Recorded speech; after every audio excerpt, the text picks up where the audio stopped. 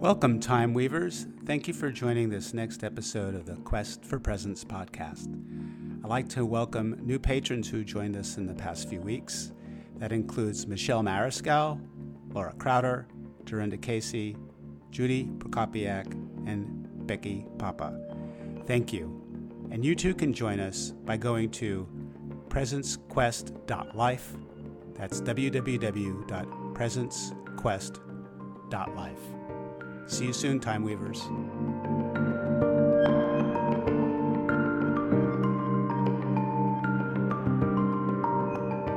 Welcome to the Quest for Presence podcast. This is an intentional community of time weavers. Many of us have been burdened by clock time. We forget that there are so many wonderful and beautiful features in this gift of time. Come join us. There is a treasure for you in every episode.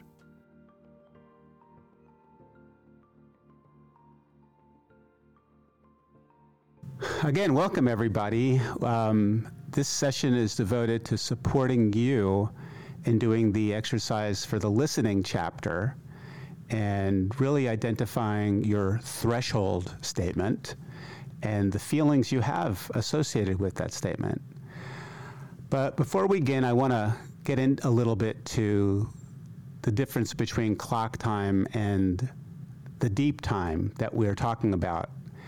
Because the threshold is really about, and the quest is really about diving into deep time. I think Ronnie will have this image here that we can put along with the show notes for this. And this is a classic image. If you can't see it, I'll explain it to you. It's an image of a circle with how much time we have. And it's based on data from the World Bank and the Bureau of Labor Statistics based on the U.S. population. And basically what it says is we spend, in the average lifespan of 78 years, we spend roughly 10 and a half years working, 9 years on TV, video games, and social networks, 6 years doing chores, 4 years eating and drinking, 3.5 years in education, 2.5 years grooming, 2.5 years shopping, 1.5 years in childcare, and 1.3 years commuting. Well, but what is the most time that we spend? 28 of our 78 years is spent, 1/3 of our life is spent sleeping.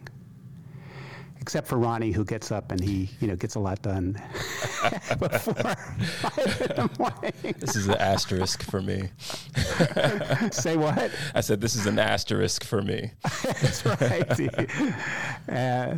But what that means, according to this view of time, which is completely just about clock time, it means we have 9 years to ourselves, right? That's what this means. This is the myth of clock time that this whole program, this whole quest is here to bust. If we only look at life from this view of how much time we have left, and it's all about clock time, we have once again drunk the Kool-Aid. We've taken the wrong pill, and we have to transform our understanding of time. Because all this does is like, well, what am I going to do? How am I going to get it done? How's that going to happen? In a moment, you're going to hear from Art, who did the listening exercise and how he identified his common tendency statement and his threshold statement. And after he did the exercise, he emailed me this quote that he came across in his daily reading. And what it says is, I don't know who to attribute to, but hopefully he'll tell us, how closely one keeps to the visceral, moment-by-moment sense of the energies of the body, especially sensation, is a measure of how present and willing we are to make intentional use of our limited time on Earth. So there's a paradox here, is that we do know we have a limited amount of time, but that's the threshold, right? It's okay, now what? instead of looking at it being limited, now what? So let's listen to Art and see what he has to say about his quest and where he is on the threshold. And then we'll come back, and Christy and Ronnie and I will dissect Art, eviscerate him, and get to the core jewels of what this quest is about.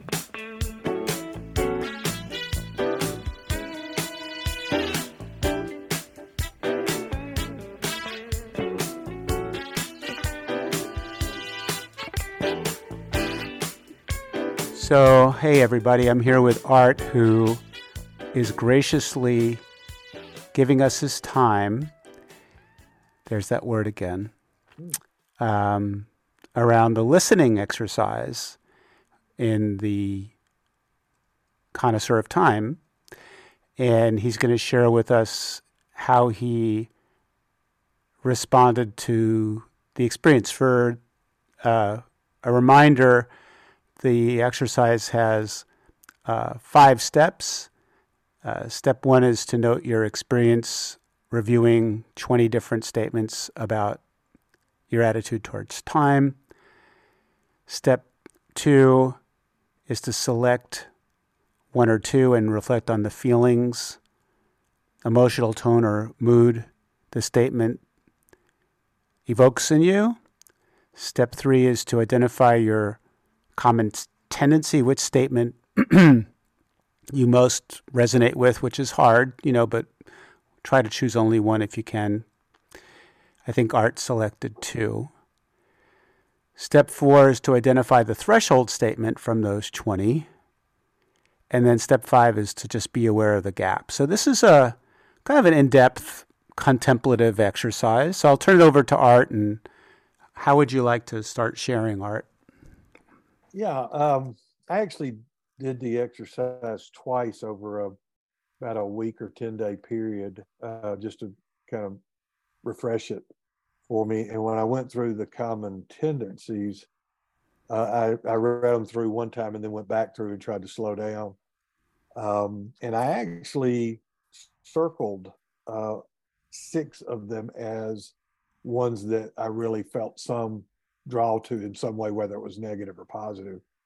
And but then ended up coming back and reducing it down to 2 statements, and then taking each of those and trying to just sit quietly and see what arose in terms of feelings and emotions around those.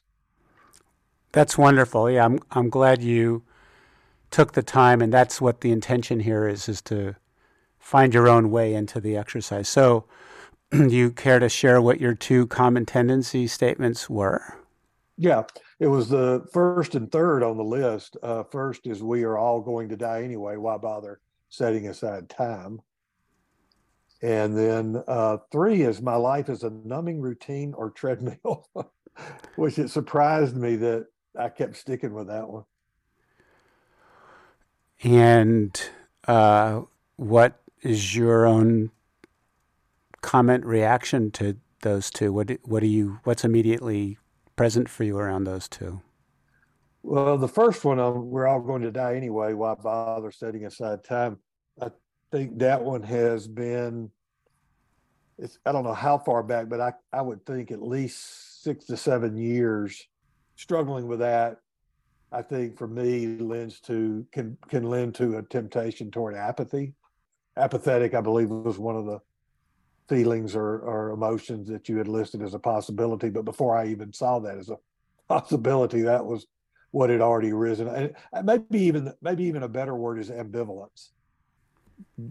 For the second statement, number 3, my life is a numbing routine or treadmill, most people would probably, either from afar or closer up, would have be surprised, I think, that I would say that, because I have a fair amount of routine of varying things that I do daily and weekly, but for some reason that one, I couldn't shake that one.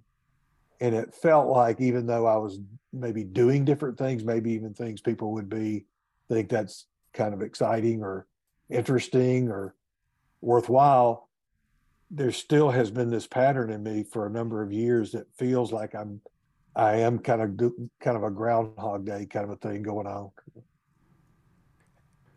I'm noticing a feeling of surprise, like you said. People would be surprised because you have such a rich and varied life. You do a lot of service work. You do a lot of spiritual work for others. You're a coach and a counselor. Were you yourself surprised by this, or what feelings came up for you because of those? Because you're saying those are your two common tendencies. When you think about your attitude towards time, that's what comes up for you. Yeah, the first one about we're all going to die, I wasn't surprised at all. As I said, that one has been some version of that's been percolating for, like I said, for several years, and so almost this, kind of a darker Ecclesiastes kind of a thinking about things, and that's been going on for a while. The second one did surprise me that I couldn't let it go. It just didn't seem to make sense. But when I went back over and over and over it, I could let some of the others go easily, but that one really did stick with me. So I was surprised, but wasn't particularly shocked. Yeah. So the feelings that you identified were both apathetic and ambivalent. Yeah, I mean, apathetic was the actual, option that you gave, but before I even saw that on the list, ambivalent was the one that rose up for me. And the other things that I felt and wrote down were kind of a yearning. Stuck was one, struggling, restricted, a little bit anxious, helpless about it. And what are you feeling now sharing it with me? Okay. Maybe just a tad of, I wouldn't even say anxious. It's more apprehensive a little, but it's not heavy at all. Okay. It's relatively light for me. It's pretty easy to share that kind of stuff. Wow. Yeah, that's amazing, actually. That I appreciate that you can be with and have that acceptance around these feelings. For many people, apathy, ambivalence, numbing, right? Those are not necessarily feelings that people are willing to be open with or share about. So I want to acknowledge that, right? Yeah, thanks. Very, very great. I mean, in the openness to that. So then let's go to step 4, which is the threshold. Did you notice a statement that, as it says here, the one you would like to experience more often? Yeah, for sure. Again, a number of them at least attracted some attention, but two of them kind of held on. First is statement 13, the positive statement. My body feels open and calm because of my relationship with time. Boy, I would love that. Um, it's it's just an interesting thing to me that most of my life I've always been in a hurry, and until much later in life, I didn't realize that my tendency with my thinking was more often than not prevalently into the future, quickly out and pushing out without me realizing. More often than not, unconsciously, I was out into the future, and I was always in a hurry. And I think I always hurried. I hurried people around me because of my hurrying energy. And for a long time in life, I don't think I recognized the anxiety that was underneath that. It was right under the surface, but I could outrun it for the vast majority of my life by doing a lot quickly with a lot of energy, staying busy and up and running and over the top, and just about it. So I think I could hold it at bay. But in the last, 10 years or so, it's been much more difficult to hold it at bay. And honestly, I think because at 68, I'm just now learning how to live with it, be okay with it, and not have to outrun it all the time. Thanks. So, again, thanks for being so open around it. And articulate. I'm noticing that it's almost the common tendency statement, which was about this apathy and ambivalence and then numbing routine or treadmill. By talking now, there's something in between that feeling and this anxious hurrying that you're talking about now. And that's really great. And that's just for everyone listening in, that as you do this work, you may notice other places between the common tendency and the threshold. Other things are there, right? Yeah. So that's really great that you identified that, because what you're looking for is, it's interesting. You can be open and calm with your ambivalence and apathy, but it seems you have difficulty being open and calm with your hurriedness. Yeah, in the sense of it took me a long time to catch up to the fact that the hurriedness, while in some respects could be fruitful or helpful in life, but there was what I didn't understand. It was also working against me a lot of the time in terms of being present, aware with people, with whatever was happening. Yeah, I don't want to get too off on the side, but as a man, for myself, I've experienced that testosterone has something to do with that. The need to get things done, the need to move on to the next task, the need to accomplish things. That's what's there for me. I don't know if that's there for you, but that's how I relate to it. Yeah, I'm sure there's a commonality there about that. For me, it seemed like it went beyond that as well, in kind of a sense of, and again, for most of the decades, I don't think I was really conscious to the fact that it seemed normal to me to always be in a hurry, right? And I don't think I was awake to the fact that often that was an unconscious way of not feeling, some of the anxiety underneath about, which I think would lead into that next statement. The other thing that I really am connected to, or would like to be more common, which was number 15. My life is one unfolding project, or a pattern and meaning. Joel, at this stage in life, I wonder a lot about whether the fact that that's not how I view my life and feel like it, hasn't been a part of the anxiety over a long period of time. That I never could see an unfolding plan, and I couldn't see patterns.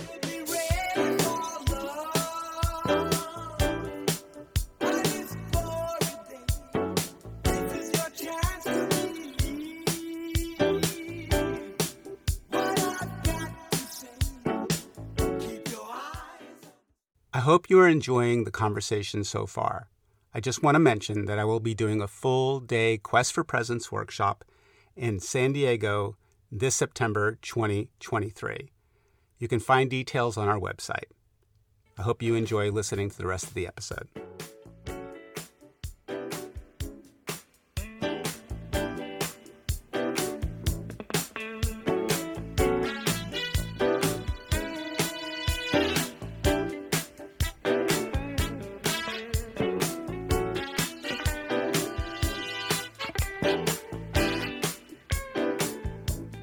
For everyone listening, what we're doing is we're going into a little bit more depth than anyone doing this needs to, but I want us to linger just a little bit here and do a recap. So for Art, the common tendency statement were number 1 and number 3, we're all going to die anyway, why bother setting aside time? Number 3, my life is a numbing routine or treadmill. And then the threshold statements are, my body feels open and calm because of my relationship with time, and my life is one unfolding project of pattern and meaning. So now, when you have those statements 13 and 15, can you reflect upon what feelings you would like to have more of? What feelings does having more openness and calm and having this sense of your life being an unfolding project of pattern and meaning, what feelings do those evoke in you? Yeah. I sat and, kind of felt my way through it, let it arise. The ones that I wrote down were a sense of security, relax is a big, relax was a big one. Meaning, joyful, understanding, optimistic, and uplifted.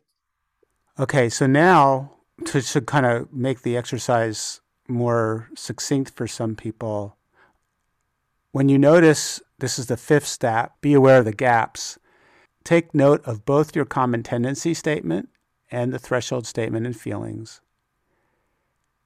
And notice, taking a breath, what the gap is there.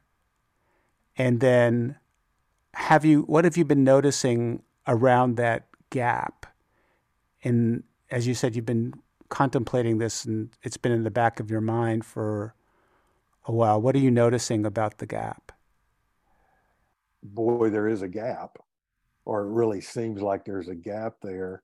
Part of it, I think, that is magnified is that I just turned 68 last month. Belief or worry or struggle that I'm running out of time to get this right, to actually close the gap. And so that can leave me feeling kind of hopeless some days that I'll ever close the gap. Thank you.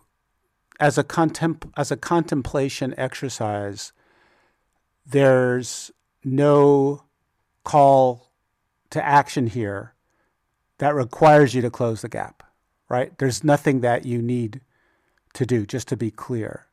All you're doing is raising awareness and to let it deepen in any way that it works for you. And I think the whole idea of this work is the whole idea of the quest based on that awareness of the gap, that there's something that's attracting you. We've talked about this before. The idea that there's something that is attracting you to a new or more common attitude than the numbing, ambivalent, and apathetic one. So focusing on that, what do you sense, aside from your age and maybe, and the fact that you have to, quote, get it together, from your own spiritual perspective, what do you think is attracting you to be in this unfolding project of pattern and meaning? Well, the first thing that occurred to me is I feel like if I was really in that as a common thing, that I would actually be much more relaxed and less anxious, enjoying moment to moment more.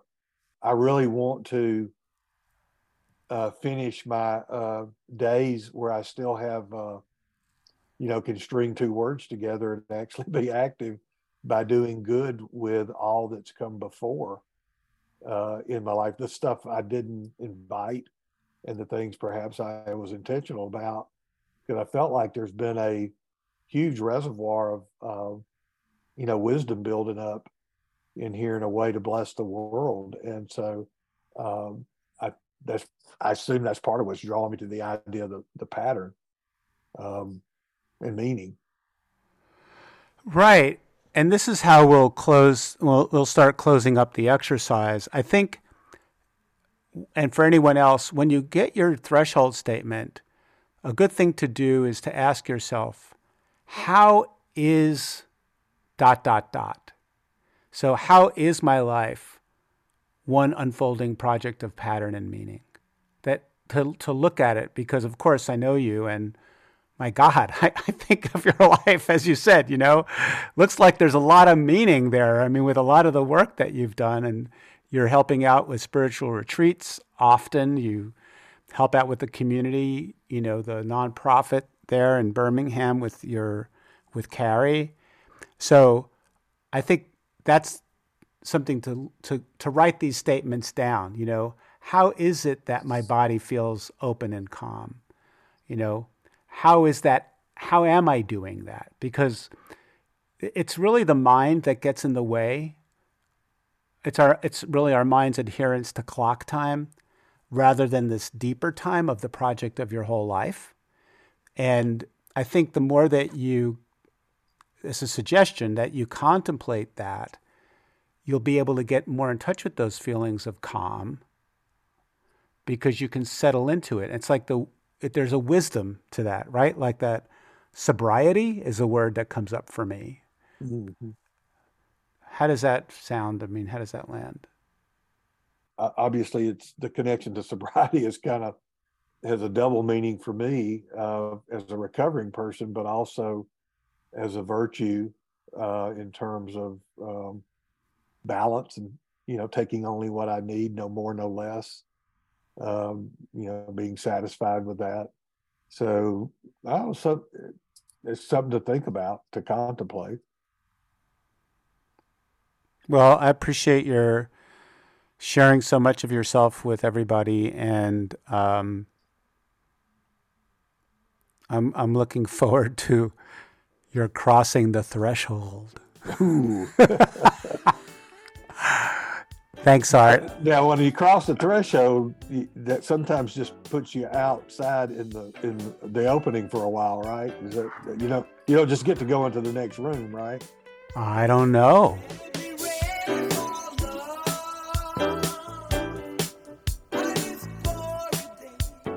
Thank you for listening. You're always welcome to join our community at www.presencequest.life. Also, please join me and friends this coming September 2023 in San Diego for a full-day Quest for Presence workshop. You can find details on our website. See you later, Time Weavers.